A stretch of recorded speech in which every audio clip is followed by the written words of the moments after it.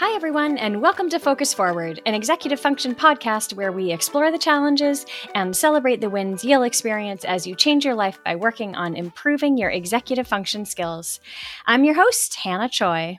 Aw, you guys, thank you so much for taking the time to go to Apple Podcasts and rate Focus Forward for me. It really means a lot to see that little number next to all those stars go up. I really appreciate it.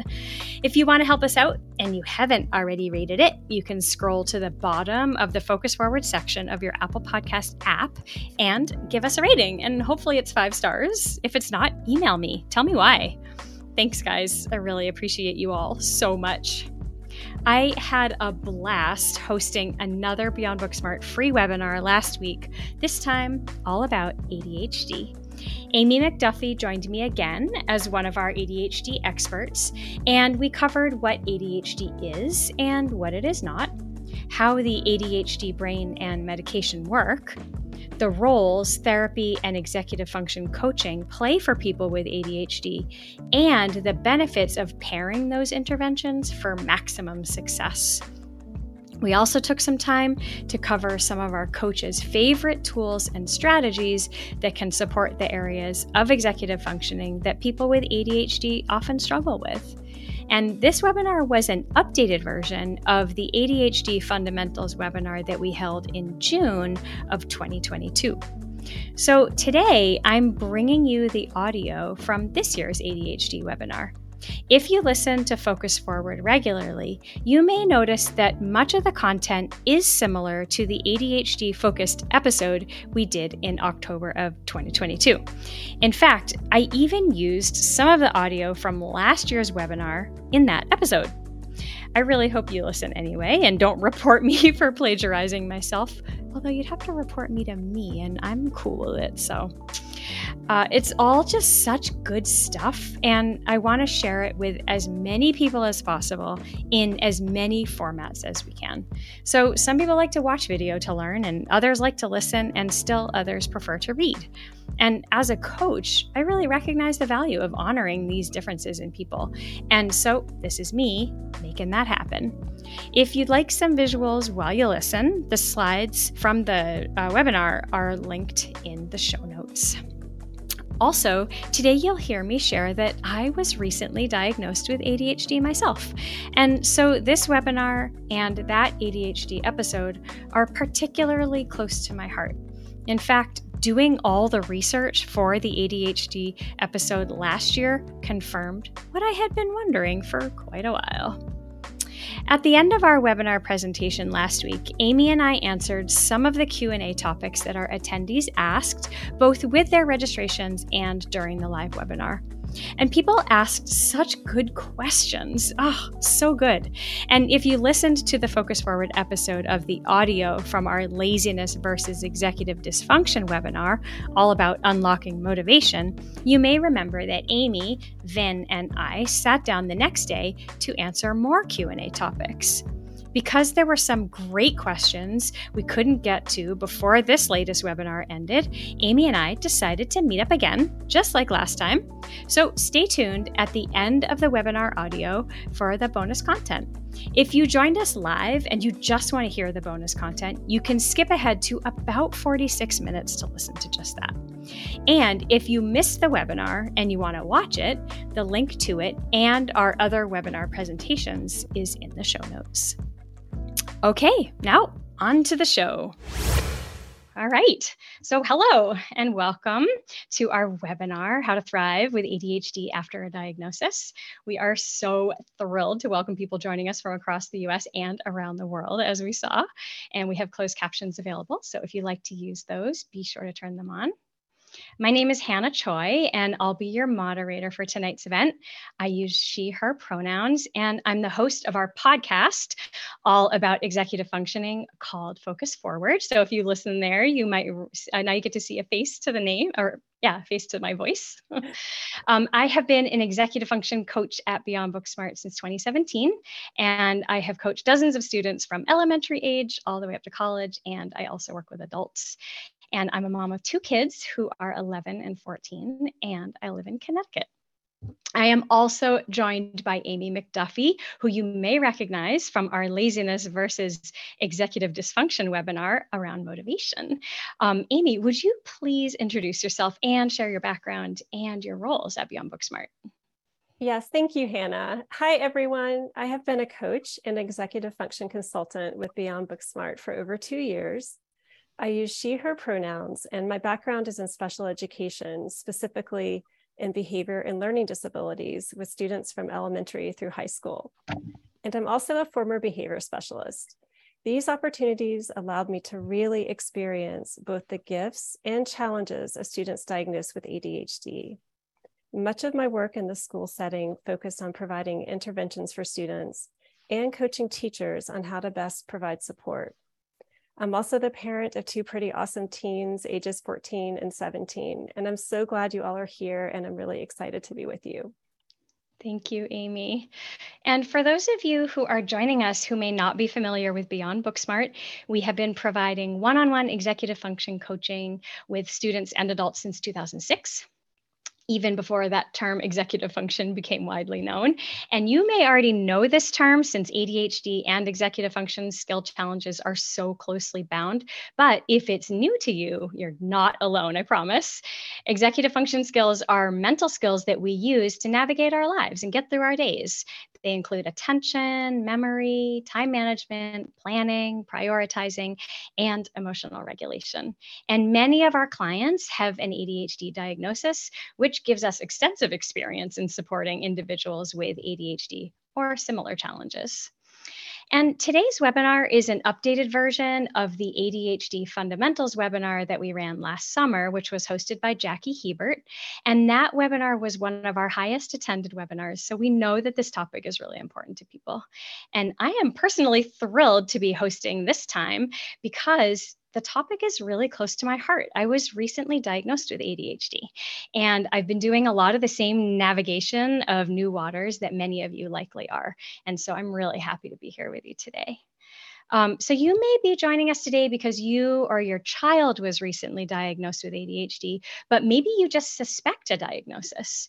And if this is the case, we really encourage you to listen to the webinar and then reach out to your pediatrician or your primary care provider for guidance on what to do next.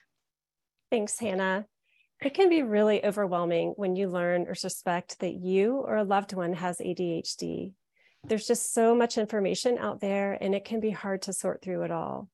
But we find it can also be a huge relief to get a diagnosis because it gives you context for your or your child's struggles, and also a defined place to look for help and support, which you are doing right now. We're here tonight to provide that for you. So here's what to expect in our webinar. First, we'll briefly define ADHD and explore some common assumptions about it.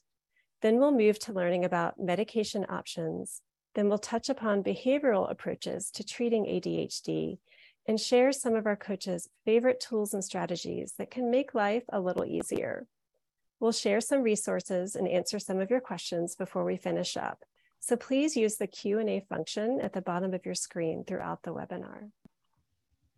Yes, thanks. And because we're not medical doctors, sorry, mom and dad, we will be sharing a recording of some of the webinar from last summer. We had Dr. Teresa Cerulli join us to discuss the option of medication to treat ADHD. Dr. Cerulli is a graduate of Tufts University, University of Massachusetts Medical School, Harvard Longwood Residency Program in Adult Psychiatry, and Harvard Fellowships in Medical Psychiatry and Neuropsychiatry. And she is a board-certified physician in psychiatry and is on the faculty at Beth Israel Deaconess Medical Center in Boston and for the Neuroscience Education Institute. So we'll hear from her later. All right, so you might be wondering, just how common is ADHD? You're in very good company. Research from the National Institute of Mental Health, the NIMH, reveals 11% of children and 4.4% of adults meet the criteria for ADHD, with males diagnosed at a higher rate than females. Now, those statistics are from 2011, so we hope the NIMH updates their data soon. But with that degree of prevalence, you can see why it's essential to educate caregivers, children, and adults with ADHD and help them identify supports to manage their symptoms. Yes, and thanks to the efforts of high-profile and successful people with ADHD, there's less stigma associated with the diagnosis. In fact, you'll meet many people who consider their ADHD a superpower of sorts, and it provides great energy and creativity when channeled effectively. There are so many great examples of people with this superpower, from Simone Biles, that you can see on the screen now, and astronaut Scott Kelly, and so many others. And ADHD does not have to be a hindrance to success. All right. But all of that inspirational wisdom still leaves us with an important question. What is ADHD and what is it not? All right. So ADHD is a brain-based condition that impacts daily life, and it often can affect motivation, and it often runs in families. And it has three subtypes. There's hyperactive, impulsive, and then there's inattentive, which you may know as ADD. The ADD is what it was formerly called, and now it is called ADHD inattentive type. And then there is the third type, which is the combined type that has characteristics from both. And ADHD directly impacts executive functioning. And ADHD is not a result of poor parenting. It is not a choice, and it is not something that children typically outgrow. And it is not a learning disability, and it's also doesn't have to be an immovable barrier to success and happiness. And I want to touch upon just a few of these points. Not everyone outgrows it, but with intervention, you can manage symptoms. And sometimes the symptoms just change over your life because the demands on us change. So the symptoms can look different as we age. And ADHD is not considered a learning disability because it's a medical condition that, as we learned, impacts you'll learn, as we will learn, it impacts neurotransmitters in the brain. And research indicates that 30 to 50% of children with ADHD also have a specific learning disability, and that the two conditions can interact, which can make learning extremely challenging. Yes, let's talk more about that for a minute. It's not a learning disability, but a medical condition. And understanding these dynamics can really help us empathize with individuals with ADHD. So if you attended our laziness versus executive dysfunction webinar, this may sound familiar. So ADHD is characterized by lower levels of the neurotransmitters dopamine and norepinephrine, affecting how the ADHD brain perceives both reward and pleasure. And this leads to a lack of enthusiasm for tasks and a tendency to prioritize short-term rewards over long-term rewards. Another significant difference in the ADHD brain involves the default mode network, which activates during daydreaming or when we're not focused on a task. In ADHD, this network is more often activated, constantly diverting attention toward unrelated thoughts. So that explains why staying focused on tedious or repetitive tasks can be such a chore with ADHD. It really isn't a matter of will, it's a matter of neurology. And that's why brain-based interventions can be really effective for individuals with ADHD. Yes, so true. Thank you, Amy. All right, so now that we know what happens inside the ADHD brain, let's take a look at how ADHD can show up in behavior. Okay, so here is the top of an iceberg. And this is the part that everyone sees. When a person has executive function challenges due to ADHD, the people around them see the top. They see the behaviors that are problematic. They're forgetful, they seem lazy and scattered, they're sloppy or moody, they behave impulsively, and sometimes can even be rude to others. Does this sound familiar to anyone? Now, remember that icebergs are actually mostly hidden under the water. And it's the same with executive function challenges. When we look deeper, we can see the specific skill deficits that people with ADHD can often have and that are causing the challenging behaviors that impact those around us. And so a person may have a poor sense of time or difficulty planning ahead, and that can make them seem scattered. And they may have trouble regulating emotion and seem irritable or moody. When they have no strategies to self-monitor, a person can look impulsive. And students or adults who are too overwhelmed to get started can look lazy. And when they have no systems to track their belongings or to maintain their focus, they can be forgetful. And when a person has trouble thinking flexibly, it can affect their problem solving and perspective taking, and that can often come off as rude or demanding behavior. And as I mentioned in the beginning, ADHD can impact one or more of these skill areas. So you can see how it can directly impact our ability to manage everyday demands. Yes, thank you, Hannah. So we'll shift now to the role of medication for ADHD. Many of you wrote in with questions about that, and we recognize that medication is a personal choice. And for those who are considering it, we wanted to provide some support there. So let's hear from Dr. Cerulli to learn how that works. So medications, I will say it should be something to at least discuss with your providers. Medication isn't for everyone, but should at least be considered for everyone is how I would think about it. And mostly because of the data looking, these were NIMH funded studies, not pharmaceutical funded studies years ago, looking at the role of behavioral interventions versus medication interventions versus combined in treating ADHD. And the surprise was that medication interventions compared with behavioral interventions alone, medication interventions were more significantly impactful. And then we all made the assumption that the combined medication and behavioral treatment would be even more impactful, and which was true, but not to the extent that they had anticipated. So it does look like a main part of the treatment intervention should be medication should at least be considered. This is neurobiologically based, and sometimes it's hard to make headway in your behavioral strategies, meaning I call that from the outside in, using strategies you learn in your environment with some coaching, hopefully, and therapy. From the outside in, those strategies become hard to learn and or utilize if you're also not working from the inside out and helping with the neurobiological aspects in terms of what's happening in the brain. So initially, at least, considering the combination of therapies, internal and external, so to speak, are considered should at least be considered, is how I would think about it. And here's our ADHD brain here on the slide with the power switch in the frontal lobe. Think of the brain as a large electrical circuit. It really is. We're sending electrical signals when one part of the brain is talking to another part of the brain. So in the ADHD brain, all the circuitry is there. There's nothing we're not missing something. There's not, holes in the section of the brain that's involved in attention concentration. But it turns out that there's a higher level of stimulation is needed to literally turn the circuit on. And the reason that the switch here is in the frontal lobe, this on switch, is because that's the area that's mostly involved in ADHD from what we can tell. That area is underactive or hypoactive. If you look at functional scans, have somebody do a concentration task that has ADHD and you scan them in a functional scanner looking at what happens. And it turns out that that area of the brain that's used for concentration and attention is underactive. It's too quiet.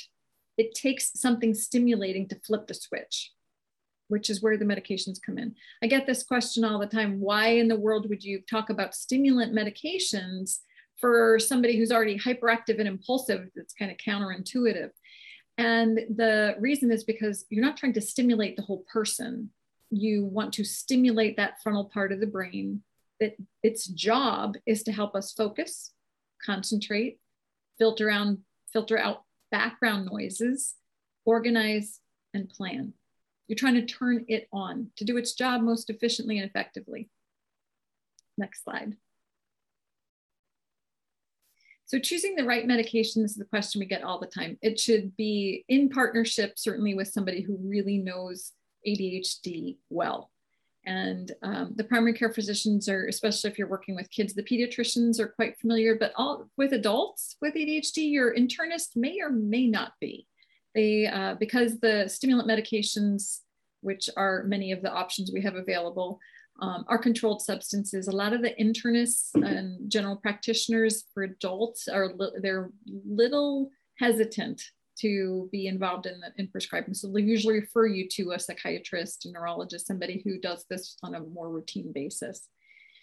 For ADHD, there are stimulants. There are also non-stimulants. The non-stimulants have some similar effects in the brain, not quite as strong, I would say, as the stimulants. And we can go quickly through the pros and cons. Stimulants have been around for years and years. Ritalin 1950s. There was some amphetamines available even before that in the 1930s, not yet used for ADHD, but at least existed. So stimulants have been around for more years than I have been. So they've been well studied. They're relatively affordable because there's many options. And so usually there's a lot of generic brands that are available, which insurance is more willing to pay for. So that has that advantage. Cons is that they are controlled substances. They do have the potential for addiction. If we have clients that working with, when there's any concern around that, we are really careful. Usually that would be someone I'd move to a non-stimulant as first line. Some examples of stimulants you may have heard of, certainly Ritalin, Concerta, and Metadate. Those fall into the methylphenidate category of stimulants. There's a second stimulant category, and that's amphetamines. Some of the names you may have heard of there are Adderall, Vyvanse, and Dexedrine. So stimulants, if that's the umbrella term, under stimulants, you have two subcategories, methylphenidates and amphetamines. And then there's about 29 or so total stimulants if I wanted to make a list. But most of those 29 fall into either methylphenidate or amphetamines in some form. Some are long acting, some are short acting.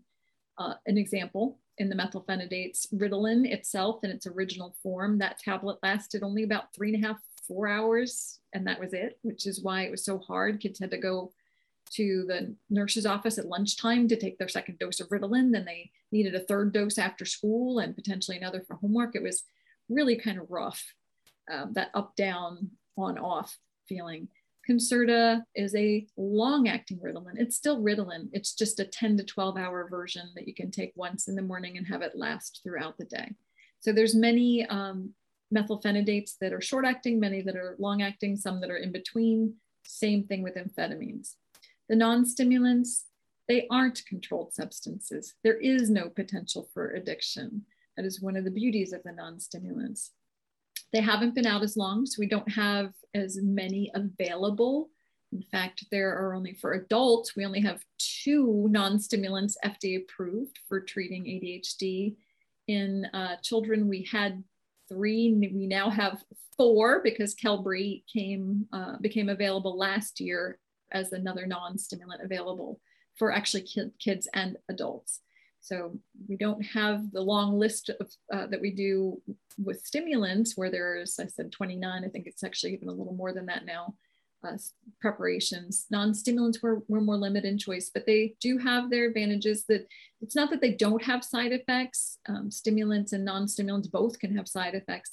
The side effects with the non-stimulants are just a bit different. I already said they're not addictive. There's no withdrawal risk.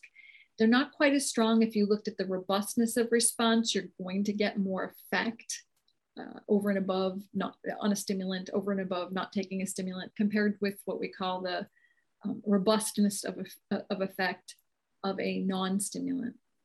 But it really should be tailored to the individual and discussed with your individual provider, hopefully someone that really is specialized in ADHD. All right, that was great information. So medication provides a place to start for many with ADHD. But as some educational professionals say, pills don't teach skills. I know it might sound silly, but it's worth noting for the reminder it provides. Medication, as we just learned, can set the stage to make learning and applying new skills easier by turning on the brain's ability to focus, which allows us to take better advantage of other beneficial supports. Also, because some people choose not to take ADHD medication, it's important to explore these other supports. So the other half of the equation is how you go about learning new habits and behaviors. Let's find out more about 2 options, therapy and coaching, both of which can teach you different ways of thinking about your ADHD and tools and strategies to support the areas that you or your child find challenging. So therapy and executive function coaching work together to address the negative behaviors and habits that have been learned over time, but in different ways. Therapists help transform negative patterns of thinking influenced by living with ADHD and constructively rebuild the way people feel about themselves. Therapy can be a really helpful piece of overall treatment, particularly if there are self-esteem issues or coexisting mental health conditions like depression or anxiety that are part of the big picture. The longer that ADHD is untreated, it's more likely that there are deep-seated beliefs about self-worth and potential that could be holding a person back.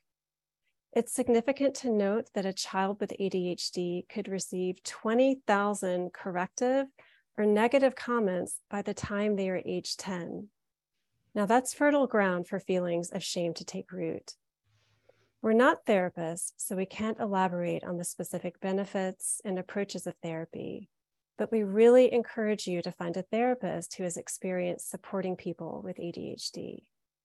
Yes, I know that my therapist has been invaluable to me as I figure out how to manage my ADHD and all the emotions that come with that diagnosis. So, managing those emotions and those negative narratives that come along with it are just one part of the puzzle. Because ADHD impacts executive functioning so directly, working specifically on developing good habits to level the playing field is really, really helpful. And that's where executive function coaching can help. So, what is executive function coaching? It supports clients to explore their strengths and their challenges, and then refine their tools to manage their daily life challenges. And all of this helps foster healthy habits. And having a coach is beneficial for everyone, actually, regardless of your ADHD diagnosis, because you don't have to have ADHD to have struggles with executive function. And life can just be tough enough for everybody. So, learning some new strategies is always helpful. And as we said before, Amy and I are both coaches, and we have been for some time now. And I just love how we get to teach adults and students all those executive function skills like organizing, planning, prioritizing, managing time, and maintaining focus, learning to assess yourself and work more efficiently. But it's really so much more than just building on those specific skills and habits, right, Amy? Absolutely. Yes, I definitely agree with you there, Hannah. I also really just value the strong trust and rapport that I get to build with clients. And I love those moments when I get to see a shift in confidence and autonomy. You know, really our goal as coaches is for clients to develop the skills they need in order to become successful and independent. Yes, there's just nothing like it when we see our clients finding that. And also, everybody comes from a different place and has different needs and different challenges. And so, what I really like about that one-on-one aspect of coaching is that it can really help clients focus on their specific goals and their needs. So, Amy, what do you see in your clients with ADHD when they first start coaching? Hannah, that's a really, really important question because clients often come to us when they're feeling pretty frustrated, which is completely understandable. And oftentimes individuals with ADHD experience much more frustration and failure than they do success, which ends up having a negative impact on their self-perception and also increases stress. So this can become a real barrier, leading to a self-reinforcing negative cycle, and also results in less efficient processing because our brains just don't function well under stress. I know I've seen clients come into coaching with the assumption that they just can't improve their grades or stay on top of their work because this combination of past failure and unhelpful habits have really diminished their confidence, for taking any steps towards making a change. And that's why it's really important to help clients with ADHD recognize their strengths. And as coaches, we can build upon those strengths and draw parallels between the skills needed to generalize that success to other areas. We also initially work on finding small wins and help clients recognize the benefits from these changes, which then leads to greater self-confidence. And this increase in self-confidence and feelings of success then become motivating to build upon those habits. and ends up creating a positive cycle of success that can really snowball into some major changes. Yes, it's just so great to see that happening. So let's talk about some of the specific tools and strategies that we coaches use to teach people with ADHD or just executive function challenges to make life a little easier. So a common executive function skill challenge area for people with ADHD, and actually I would say for most everybody, is planning, prioritizing, and time management. And so let's start with that time management. One helpful strategy is using timers and then blocking out your time. We really like the Pomodoro technique, which you may have heard of before, and it involves setting a timer for a focused work period, and that's usually about 25 minutes. The brain doesn't really like to work longer in general, so 25 minutes is often a good amount of time. And then after the timer goes off, you take a 5-minute break. Make sure you set a timer so your 5-minute break doesn't turn into an hour, and then restart that cycle. And then if you're finding it difficult to get back to work after the break, you can try stretching or getting up and walking around, having a snack or a drink, or just maybe switching to a different activity temporarily.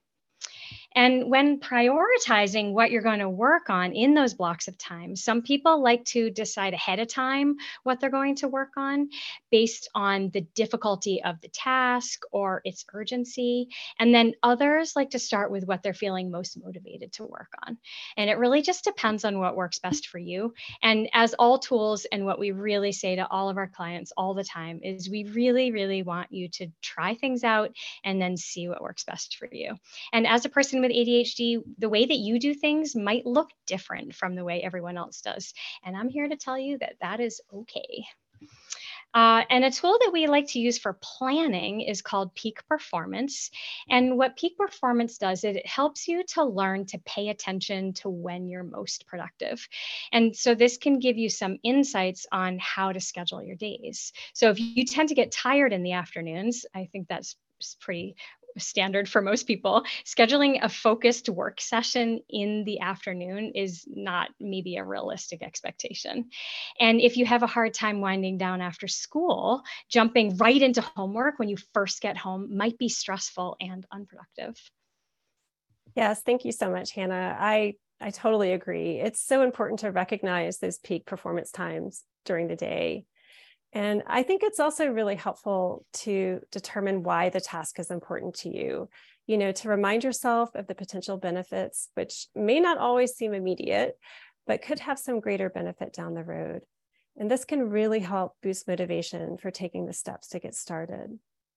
Some other strategies that can help with focus include things like taking notes, using checklists, asking questions, and just writing information down in your own words. It's really about creating opportunities for engagement and active participation whenever possible. And some people find it's also helpful to drink water or chew gum, also to use alternate seating or even stand, and to create opportunities for movement. And this is definitely something to consider in the school environment where students do a lot of sitting. I also wanted to touch on some strategies that can help with remembering to take your medication. And this could be ADHD medication or any other prescriptions you might have. Memory can be a big challenge area for people with ADHD. I know it is my kryptonite. We suggest setting up automatic refills for prescriptions that allow this, and adding a reminder in your calendar for the following month when you receive this month's supply. And you can create a recurring alarm as a reminder to take your meds, and then also like keep them in something like near something that you use daily, maybe by your planner or bedside table or the kitchen counter. And ordering a 3-month supply when possible, you can't do this with all medications, can reduce how often you need to reorder, which is really helpful. And if the current Adderall shortage affects you, being proactive is crucial. Your pharmacist may need to collaborate with other pharmacies to source refills, and finding a cooperative pharmacy will make things much easier. Let's see. All right. I'm gonna go with this one. Let's see. how do you know when a teen is being lazy versus when it's ADHD? This sounds very familiar to me. Amy, does it sound like that to you? It does. That's a tough question, to be honest. Yeah, I'm happy to start out on that one. Yeah, great. Coming from, a behavioral perspective, excuse me, I really like to find out, where the problem issue is, and also, help determine why that's happening. So I feel like that's a really important step here. Like, how is this child being impacted, and why is that occurring? Because I do think that behavior serves a function, and I think we need to determine that before we can identify if it's ADHD related, which it very well could be, or if it's more of a behavioral issue. So I don't know, Hannah, what are your thoughts on that? Yeah, well, it reminds me of the last webinar that we both hosted back in May, where it was actually the topic of the webinar, and we do like you just said. I mean, I would say it's not laziness. It can feel that way as a parent. It can very much feel that way. It can also feel that way as a person with ADHD. Sometimes I catch myself thinking, oh, I'm being really lazy. And then I realize, like, wait a second, I'm just not, I'm not figuring out why. And I'm not figuring out a tool to help me get past that, what feels like a laziness barrier. I do know that a lot of screen time can deplete what little dopamine people with ADHD already have. So extended amounts of screen time can make it feel like everything else is really boring, which can impact your motivation. So if there's you might want to have a discussion with yourself if you're the person who's experiencing that, or with your partner, or with your child, if there might be some dopamine depletion going on from a lot of screen time, which is totally normal. Everybody does it. I'm not at all saying there's anything wrong with it, but it can be, there can be a connection with it there. So yeah. All right. Let's see. Oh, here we go. Can you give an example of how ADHD can be a superpower? I would like to take that one, Amy. Yeah, absolutely. Absolutely. Yeah. So that default mode network section that you and Dr. Surley were talking about earlier is it's both a challenge and also a superpower. So even while I'm talking right now, I have like a lot of ideas going on in my head. And what I'm doing is like making all these connections between topics, and I feel like I'm really good at synthesizing information, because I have this even though I'm focusing on talking right now to all of you, I have this default mode network that is like still making all these connections out here. And I feel like it gives me some really creative ideas. And I also feel like it really helps me as our podcast host, because I feel like it helps me come up with some really cool questions and make connections that a more linear thinker might not make. It does require extra effort to stay focused and to kind of ignore that default mode network when I really need to focus. So it's a challenge, and it's also a superpower. And also, there's just a lot of energy behind the things that people with ADHD are really interested in. So I think that is, some of the most successful CEOs in the world have ADHD. What about you, Amy? What do you see in your clients or the students that you used to work with? I really value the creativity that I feel like many individuals with ADHD have. And you mentioned, Hannah, the energy, and I think that's such an important part, that to frame it as a positive, and that kind of goes really into like the dialogue about ADHD, that we really should reframe it as a positive, and look at the gifts that ADHD can bring for individuals. Yep, I agree. Okay, here is a great question. I'm so glad somebody asked this. How does mood play into executive functioning? With my daughter, who has inattentive ADHD, getting into the frame of mind to do anything is a big challenge. Yeah. So just to get a little brain nerdy again. So our executive function skills reside in our frontal lobe, our prefrontal cortex, which is right behind our foreheads. And we can only really access them when we are at rest and digest, when our body, when we're not stressed out, we're not upset, we're not anxious. And so if you already are struggling with executive functioning, which a person with ADHD does, and also one of those really big, important executive function skills in there that does really challenge people with ADHD is emotional regulation.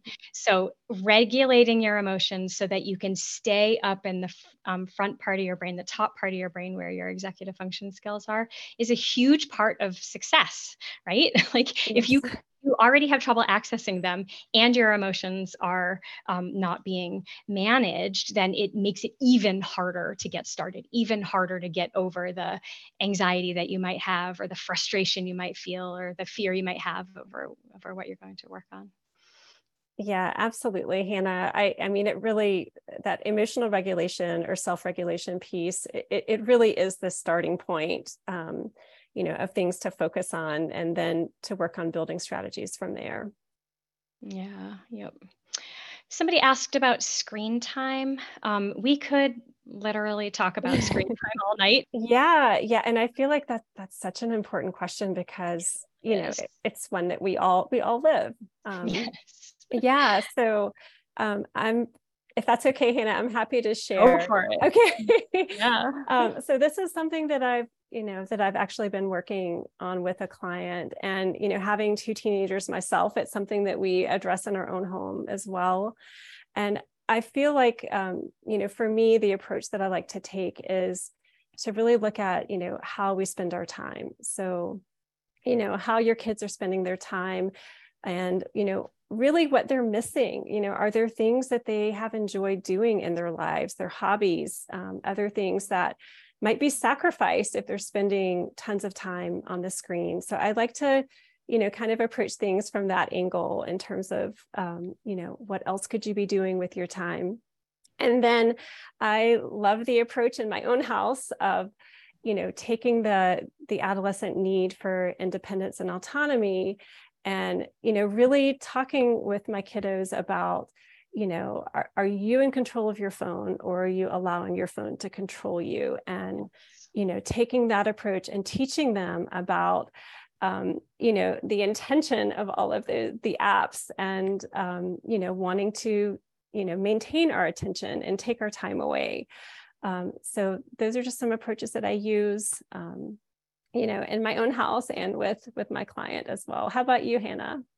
Yeah, I really love that last point that you made, because learning to reflect on our own experience and then take what we've learned and then apply it to our life to make positive change is such an important skill to learn as a teen, because you're soon going to be an adult and not have your parents around to help you monitor all that. So learning that self-awareness and just self-control is so great. So I love that. I love that you mentioned that. I got to interview Dr. Clifford Sussman, who is a psychiatrist who specializes in screen addiction. And he had some really, really great tips for, like you said, working with your child, your teen, to work together to come up with a potential solution for setting reasonable limits while also giving them that autonomy and independence that they do crave and they do need, because they need to develop that skill for success in life outside of our safe and cozy homes. And then he also talked a lot about, see, here's where my memory is showing up. Anyway, just listen to the episode. It's great. It is a great episode, Hannah. That's one of my favorites. We are live, folks. We are live. All right, here's one. How can you tell if it is anxiety or ADHD? Oh, whoever wrote that, I feel ya. I feel ya. What do you see in your clients, Amy? Oh, wow. I honestly, Hannah, I often see both of those in conjunction. And, the symptoms of anxiety and ADHD, there's definitely some overlap there. And, we talked about the cycle of failure. And what I have seen is when clients have that experience of past failure, it causes more anxiety, and that anxiety, leads to avoidance, whether it's for, completing assignments or the thing they have to do. And it does create that ongoing cycle. So it's hard for me to separate the two, honestly, when I think about the work that I do with my clients, because I do see it often together. How about you? Yep, I agree. I agree personally. That has been my experience, and I also see it in my clients as well. I know for me personally, I have a lot of anxiety around forgetting things because memory is my most challenge area. So I am often anxious that I am, forgetting an important appointment or forgetting to do something that I told someone I would do. And so I have to use a lot of strategies to support myself there. And I don't succeed every time. I recently double booked myself. And so, it happens. But I encourage you to explore both, and to, like Amy said, it's hard to separate them. I do think it's pretty common to have both. And also, like, maybe we even internalized this as a child. You like all those corrective messages we heard, we talked about earlier. It's, when you hear that over the years and years, it's hard not to become a little anxious about that. Okay, so this is where we ended our Q&A section of the webinar. Now keep listening to hear the rest of the conversation that I recorded with Amy the next morning. And in keeping with my goal of authenticity, you can hear some sounds of daily life in the background of my recording. My mother-in-law, who I love dearly, did not realize I was recording. Good morning, Amy. Hey, Hannah, good morning. Thanks for coming back. It's not too early, but it is the morning, but I appreciate the quick turnover. Yeah, absolutely. That was so fun last night. I'm so glad we got to do that again. Yeah, me too. I really enjoyed that. I could talk about, ADHD is something I could talk about all day. So that was great. Good. Well, then I'm glad we're talking about it some more. I was laughing so hard internally because, as you know, every time we were practicing, I kept saying laziness versus execution webinar, not laziness versus executive dysfunction webinar. So yeah, that would be a different webinar for sure. It's completely different. We will not kill you if you are lazy. Yes, exactly. I mean, that would be a different source of motivation for sure. So yes, right. All right. So I was very proud of my self-control, and yours as well, because I know you were wondering if I was going to say it. Well, and I was trying not to think about it too much, because then I didn't want to internalize it and say it myself. So I feel like we did well with that. We did it. We did very well. We said the words. Yes. All right, let's dive into some of these questions. They're just so good. I just love how thoughtful everyone is. And so some of these questions were submitted during our live Q&A, and some of them were submitted when people registered for the webinar. So we've just kind of mixed them together. Okay, so here's a question. When searching for a therapist, what kind of therapist should I look for? Yeah, so Hannah, I'm happy to jump in on that one. I would recommend looking for a therapist who is experienced working with individuals with ADHD. And, also if you, feel comfortable, know someone who has an ADHD diagnosis, maybe getting a recommendation from them as well. I don't know, what do you think? Yeah, for sure. You could also ask your psychiatrist or whatever the doctor is that you're working with for medication, if you take medication. I do know on Psychology Today, the different therapists will have profiles, and then on their profile, it'll say whether they work with people with ADHD. Although I did reach out to one, and she told me that she doesn't work with ADHD. people with ADHD, but it said so on her profile. So Oh. you might, and then when I checked back again, I noticed it was gone. So that might happen to you, but I encourage you to persevere. Yeah. So Yeah. yes, but Great. yeah, absolutely.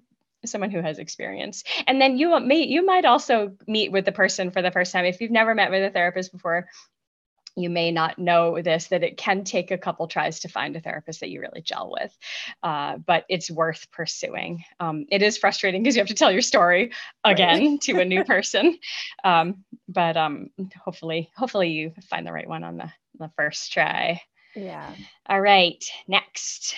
How do you approach a college-age student who has been diagnosed with ADHD but will not accept help and wants to fix himself? And how do you help with the shame that they feel? I actually enter my own personal experience real quick. I ended up, when I got diagnosed, I realized, oh, there's actually nothing wrong with me. This is just how my brain is wired. So I actually felt a lot of relief getting a diagnosis. But I can understand the opposite experience. And it can really feel like there's like something wrong with you and that needs to be fixed. But as we talked about last night, it is just, it's the way that your brain is, it's neurotransmitters. It's not character flaws. And so I don't know if, approaching it from a real matter of fact, sort of factual viewpoint, that this is what's going on in your brain, and it's not necessarily like you as your essence, your soul, your person. What do you think? Yeah, I think that the education piece is so crucial, because just having the understanding and knowing why that's happening, I think can really help with that piece. And in terms of addressing the shame piece, and dealing with denial, I think it's really important, as parents, as professionals, to really normalize our own struggles, and to normalize the fact that everyone has challenges and struggles and things that we fail at, and just really trying to approach it from that perspective that this is what I'm dealing with, and that we all have those things. So I feel like that's a really important part in conjunction with the education piece. So showing that empathy, and acknowledging their feelings and not denying them those feelings. And that it is hard though. What I feel like is that eventually people who are feeling that way will hopefully see the superpowers, see the benefits of it, and are able to shift their perspective from something like wrong with them, something that needs to be fixed, to something like, oh, how can I leverage the actual like really great things about this? And it does take a lot of work. It's definitely not easy, but I think that a shift in mindset can help as well. Absolutely. Which is where that therapy piece and executive function coaching can come in. Right. And I think also, if it's possible, to connect them with someone who has ADHD and has, worked on some strategies and, is able to share their perspective, I think that can be really helpful as well, because so many people are diagnosed with it and, are very successful. So I think that's a helpful piece too.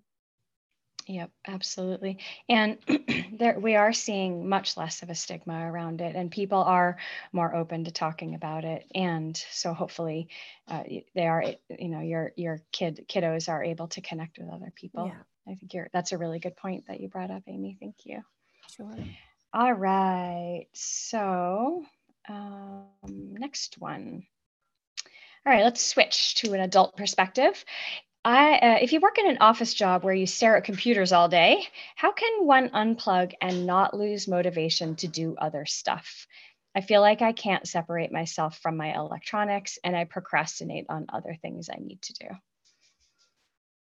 That's a really good I think question. This is a challenge for anybody, right? Regardless of your ADHD diagnosis. Yes. Especially in this day and age, this is, you are absolutely not the first person to ask this question. Right. Right.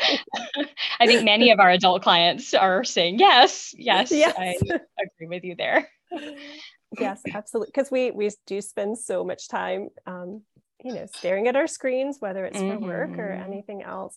I think it's really helpful to actually schedule time away from the computer, away from the screen, and whatever that looks like, whether you're actually in an office or working from home.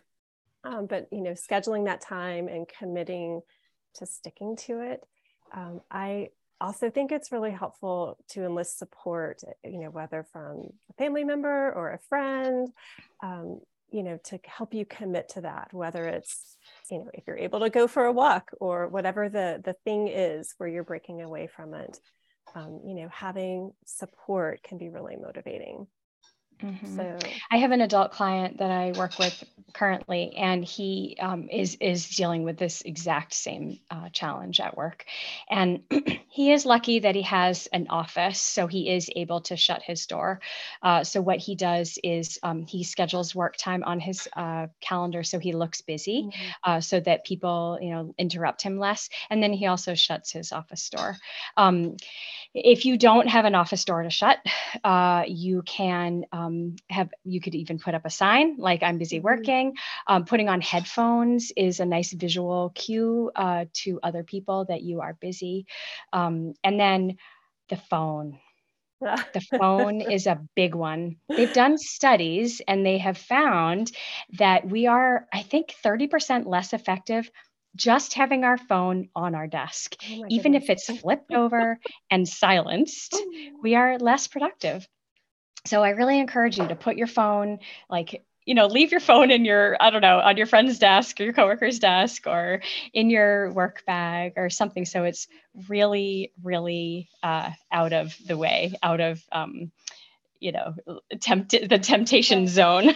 Right. So that can be really helpful. If you feel like you can't put it away or you can't for some reason, maybe you need to be on call for a sick child or you have some other commitment where you really need to be connected to your phone, they do have apps that can help you with focus. So there's my favorite one is Focus Dog, which there's like a dog that makes donuts while you're focusing. We talked about that one before. There's also Forest and all those those focusing apps. The Flora. Yeah, those are both really like pretty ones. Right. So if you want the tasty donuts, get Focus Dog. If you want the pretty ones, get Forest or Flora. So those are some tools that you can use if you can't physically move your phone away from your workspace. Yeah, that's great to know too, Hannah, about the productivity going down too. I need to work on that. Yeah, it's and I've actually asked a lot of my college clients, I challenge them to not have their phone with them when they're working, and they all begrudgingly admit that yes, they were more productive when their phone wasn't around. So yes, but yeah, it is a powerful distractor having that there. So yeah, definitely. Yeah. All right. So let's see. Here's two more that we'll combine. Any tips for college freshmen with ADHD? What may be some good routines to practice over the summer? Great question. And then how do I help my teen who was diagnosed last month with ADHD learn some strategies to make things easier on them during the summer while the pressure of school is off?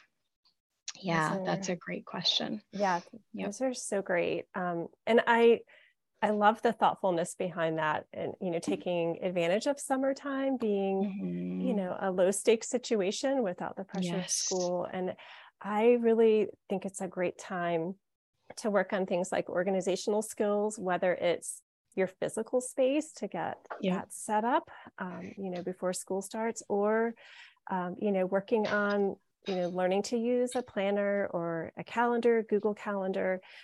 This is something that I actually work on with my kids during the summer. Yes. In terms of, Google Calendar and, helping them manage whether my daughter is dog sitting or babysitting. She uses like a physical wall calendar as well. So, whatever the organizational system is that's going to be helpful just to get in the habit of using that, I feel like is really important over the summer. What about you? Yes, I'm working on that right now with a client where I'm encouraging them to uh, I joke and say, you have to change your relationship with your planner. You have to move beyond just holding hands. I love that. And so, yeah. So I'm really encouraging them to write everything down in their calendar. And like you said, it's such a low stakes time. So even when they're going to hang out with friends, I encourage them to put it in their calendar so they can just get in the habit of making the calendar event, and then maybe even sharing it with their friends so their friends can also have it on their calendar, just to be a little bit of a role model and also have build in some accountability. So it is such a great time to practice it. One of my clients, we actually started this summer working on a schedule for laundry. And because there's so many executive function skills in it. Yes. And cooking too. Let's talk about that. Yes, that's a good one too. But so, Hannah, even things like, working on, managing your chores or, setting up a plan to manage your laundry can be really helpful to work on in the summertime. So with one of my clients with laundry, like we literally, worked on making a schedule and a plan for the week of, when to tackle laundry and, even down to, pulling in some habit stacking that in the morning, right after the shower, we're going to start laundry and go from there. And it was really effective. And I think that's such a helpful thing to focus on in the summertime.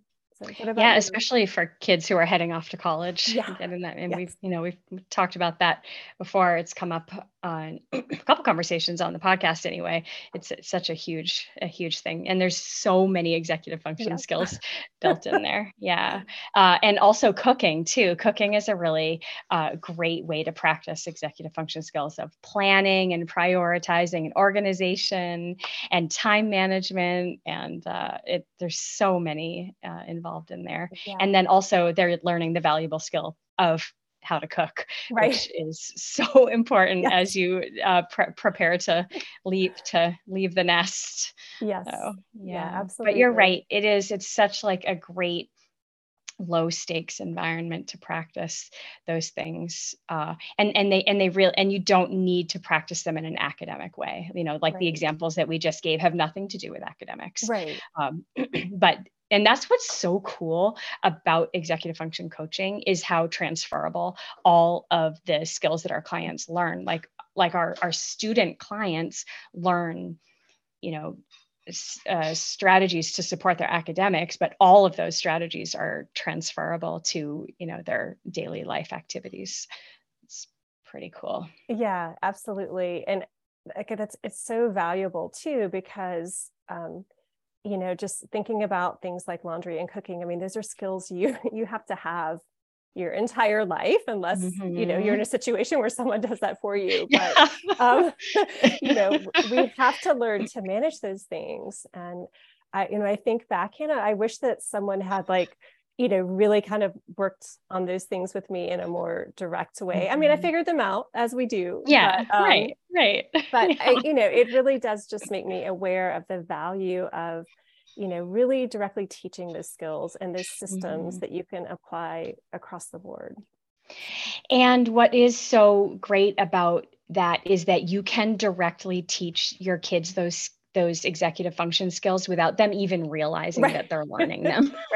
So, if you sat down and very, very formally said, now we should work on time management and, like prioritizing, they're going to roll their eyes and, say, no, thank you. But, just don't mention them and they're going to learn them just accidentally. Exactly. There's so many ways to naturally weave that in. If we formally approach it with our own kids, I feel like at that point, like they're no longer listening. That's right. It's like when they're little and you would you'd hide the spinach and something tasty. Like if you tell them there's spinach in here, they're going to I'm not going to eat that. If you just hide it in there, they don't know. Exactly. So. Sorry, kids. Parenting is all about tricking you. It's not manipulation. It's education. That's right. That's right. Disguised as a brownie or laundry. You'll think it's later. Yeah. And you'll do the same to yours if you have them. Right. Thanks again for joining me, Amy. Such a pleasure. Absolutely, Hannah. This was great. Thank you so much. Yeah. And that is our show for today. Thank you so much for taking time out of your day to listen. I hope you learned something new about ADHD, or maybe you just found a new view of it. It truly can be a superpower with the right interventions, tools, and strategies. As I mentioned before, if you want to watch the entire webinar, you can find the link to it in the show notes. I also included some links to the slides that we shared during the webinar. I hope you join me at our next webinar. You can find more about our upcoming events by signing up for Beyond Booksmart's monthly newsletter, The Monthly Think, or by checking the events page in the resources section of our website. If you know anyone who might want to learn more about ADHD, please share this episode with them. You can reach out to me at podcast@beyondbooksmart.com. And also you can subscribe to Focus Forward on Apple and Google Podcasts, Spotify, or wherever else you get your podcasts.